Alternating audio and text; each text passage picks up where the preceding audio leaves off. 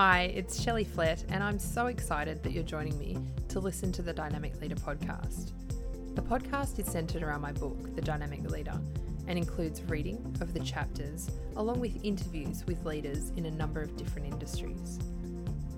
If you haven't already done so, I encourage you to get yourself a copy of The Dynamic Leader, either online through booktopia.com or at any good bookstore. I'm passionate about creating the next generation of dynamic leaders and sharing tools and experiences that can completely transform an individual, a team, or a whole organisation. I ask that you listen with curiosity and be open to taking on different perspectives. I hope you enjoy.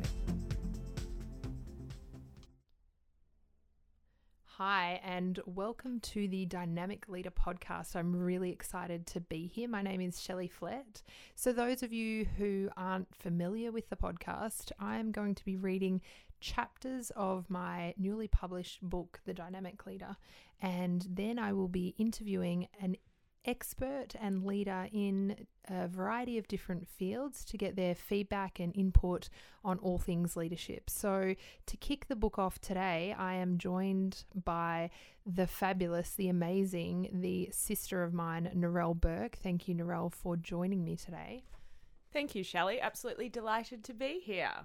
Wonderful. So, Narelle, I am asking you as a favour, as my sister and also as my mentor on all things leadership, to kick off with actually reading the About the Author section of the book. So I'm going to hand over to you and then we'll go back from there. About the author. Shelley Flett grew up on a farm in country Victoria with her parents and 3 siblings. She learnt to work hard and to never expect anything for nothing. When there was a job to be done, everyone rolled their sleeves up and got on with it. No questions asked. At school, Shelley really struggled with the way she was taught, finding theory and content difficult to absorb in the absence of context and real-life examples. She never understood how letters translated into mathematics, equations such as 2x plus 8y with the brackets, or what the difference was between a noun and a verb, or why it even mattered. She rarely asked questions because the textbook responses she received still didn't make sense, and so she quickly formed the belief she was dumb. Shelley lowered her expectations of what life after school would look like and secured her first full-time role in the local cheese factory, figuring she would work her way up over time. What she discovered was her ability to learn and pick things up quickly once she understood the why and the context in which processes and theory were applied. So, while Shelley never went to university, she developed a hunger to learn and opted for TAFE and other short courses that included a high amount of experiential learning and context over theory and content. Now, as a speaker, facilitator, trainer and coach, Shelley has developed a reputation for her simplicity and ability to teach in a basic, uncomplicated way. She uses plain language and provides context, case studies, and interactive discussion to ensure participants can apply their lessons back in the workplace. Her approach is simple but very effective. Shelley is a master practitioner in neuro-linguistic programming, NLP, holds a diploma of leadership coaching and mentoring, a certificate in business and personal coaching, and a diploma of business management. She is DISC, Values Pendulum, and Green Belt 6 Sigma accredited, and also is an accredited coach through the International Coaching Federation, ICF. She lives in the southeastern suburbs of Melbourne with her 3 children, Lewis, Riley, and Eva May, and her South African-born husband, Marcel. They have a ritual where they eat dinner every night at the table with a no electronics policy during this time to ensure they are completely present. Shelley isn't that interested in material possessions, but more in having fun. While her lifestyle may appear modest, it's full of adventure and excitement, and she wouldn't trade it for the world. Her happy places including riding her motorcycle, snow skiing with Marcel, visiting wineries, and getting outside with her kids. Thanks, Narelle, for reading about the author. I think it's quite fitting that my older sister would actually read about her younger sister as the author, but I was pretty amazing, you must admit, as a child, wasn't I? So yes, you were, Shelley. I think being a younger sister is always challenging because you're trying to find your own path and what you're doing. But yes, I thought you were pretty amazing as a child. And what do you think about the idea that I wasn't really an academic per se, given that you were almost a straight A student and really seemed to pick things up super quick and did go to university and continues to kind of follow the academic pathway? And I say academic when I say that, I mean university. But what are your thoughts? We're so different in that way, but I guess we both have that insatiable desire for learning. What are your thoughts? So I was really humbled when I read your intro, because I thought it was incredibly raw, and I actually didn't know you thought that. So it really surprised me. So I think sometimes I was the older sister, I found school relatively easy and could have done a lot more if I applied myself. And I don't think I was looking back to see how you were going at all. I was trying to form my own path. And so I was really surprised when I read that. And I think it makes a lot of sense. So when I look at our family, I think we all learn in really different ways, but I think we're all incredibly smart in our own ways.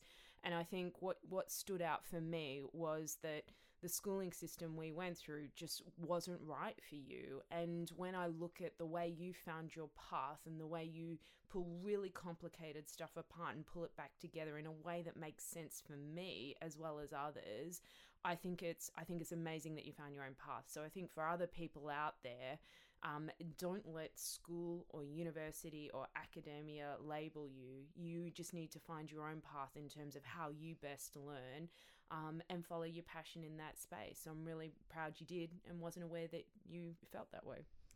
Thanks, Rel. And you know what? This is what older siblings do. For all of those older siblings out there, maybe now is a really good prompt and conversation to have with your younger sibling about what did you miss because you were busy looking forward and not looking back. Meanwhile, us younger siblings in the race are struggling to catch up with you, not knowing that you're not even looking for us. So sorry about that, Shell. And what I'd love to just add in is, and we'll talk to Narelle later on in the book, but I really just love having this conversation with my sister about the way things were when we were kids and the constant arguing that we used to have over who got it harder. And I always and still maintain that my upbringing was harder than yours. So do you have a rebuttal at this point, Narelle? Oh gosh, yes. So I think it's tough being an older sibling. So and it relates to the book in some ways, because I think being an older sibling is such an important leadership role. You're a role model. You're out there. You're finding your own path with your mum and dad and what boundaries you can set. And I think you pave the path for your siblings coming through, rightly or wrongly. And I think it is a really, really tough role to play. I really do. I'll give you that. Just that one. But at the same time, I think you take on a different role with your siblings, which is one of you're not a parent, but you're in charge and you're just trying to make things work as best you can. But you may not always be paying attention to the details. So when I talk to you and our other sister and brother, your recollections of your childhood is very different to mine. And I think that's another important leadership lesson, is your lens of the world is very different to others, and your experiences are different, even if you're at the same place at the same time. So it is a good conversation to have. I still think I had it harder. I may concede at some point. I do actually see that with my eldest, Lewis, who we continue to refer to as the prototype, and, talk to him about this is our first time at parenting with you. And so all those experiences are new. And I think that in itself, as a parent now, is a really interesting realization that how Marcel and I parent with Lewis is very different to how we parent with the other kids. And I think relating that back to leadership, how we lead for the first time will not be how we lead thereafter. And we really are just paving the way the first time and experiencing everything new And I think we probably need to give each other a little bit of a break when we do that. There is no right way to lead. This is, the dynamic leader, as you'll hear, is just a different perspective and a different option and, possibility for people to follow, but is by no means finite and can be adapted the same way as parenting can. So, but thanks for sharing a little bit about the author, Narelle. I'm going to go into the introduction shortly, and we will then have another conversation in a few moments. Thanks, Shelley. Thanks so much for listening to this episode of the Dynamic Leader podcast. I hope you found some value in it. My biggest mantra in life is to pay it forward. As a leader, you have your own unique experience, and this could make a huge difference to someone else. So I encourage you to tell your leadership story, your failures and your successes, along with what you've learnt along the way. Let's make the leadership playground safe enough for leaders to fall and get back up again.